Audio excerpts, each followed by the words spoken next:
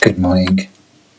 Throughout the time of the invasion of Ukraine by Russia, we've heard many people from Ukraine emphasize prayer. Please pray for us is a common refrain, and it has found assurances from many in the West to do so, including our own Prime Minister.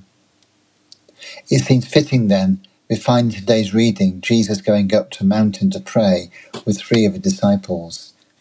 In Luke 8:28 we read, "About 8 days after Jesus said this, he took Peter, John and James with him and went up onto a mountain to pray." This is a common occurrence in Luke's Gospel.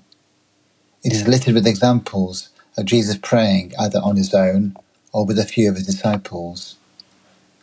This is not withdrawal from the action, but rather taking the action to where the real power to change can be found.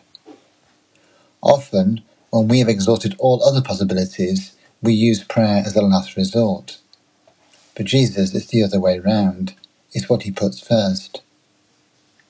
In his ministry, even as a child, he is found to be in the temple studying with the teachers of the law.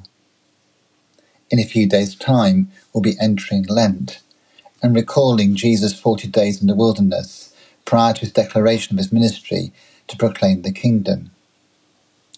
If ever there's a time that we need to put prayer first and not last, then surely it's now.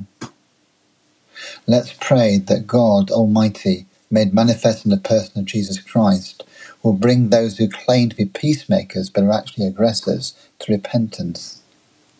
Let's pray that Christians in Russia, especially church leaders, will have the conviction to challenge their leaders to seek God's kingdom first and not their own. Whatever you do today, find time to go up to that mountain, perhaps on your own or with others, and pray.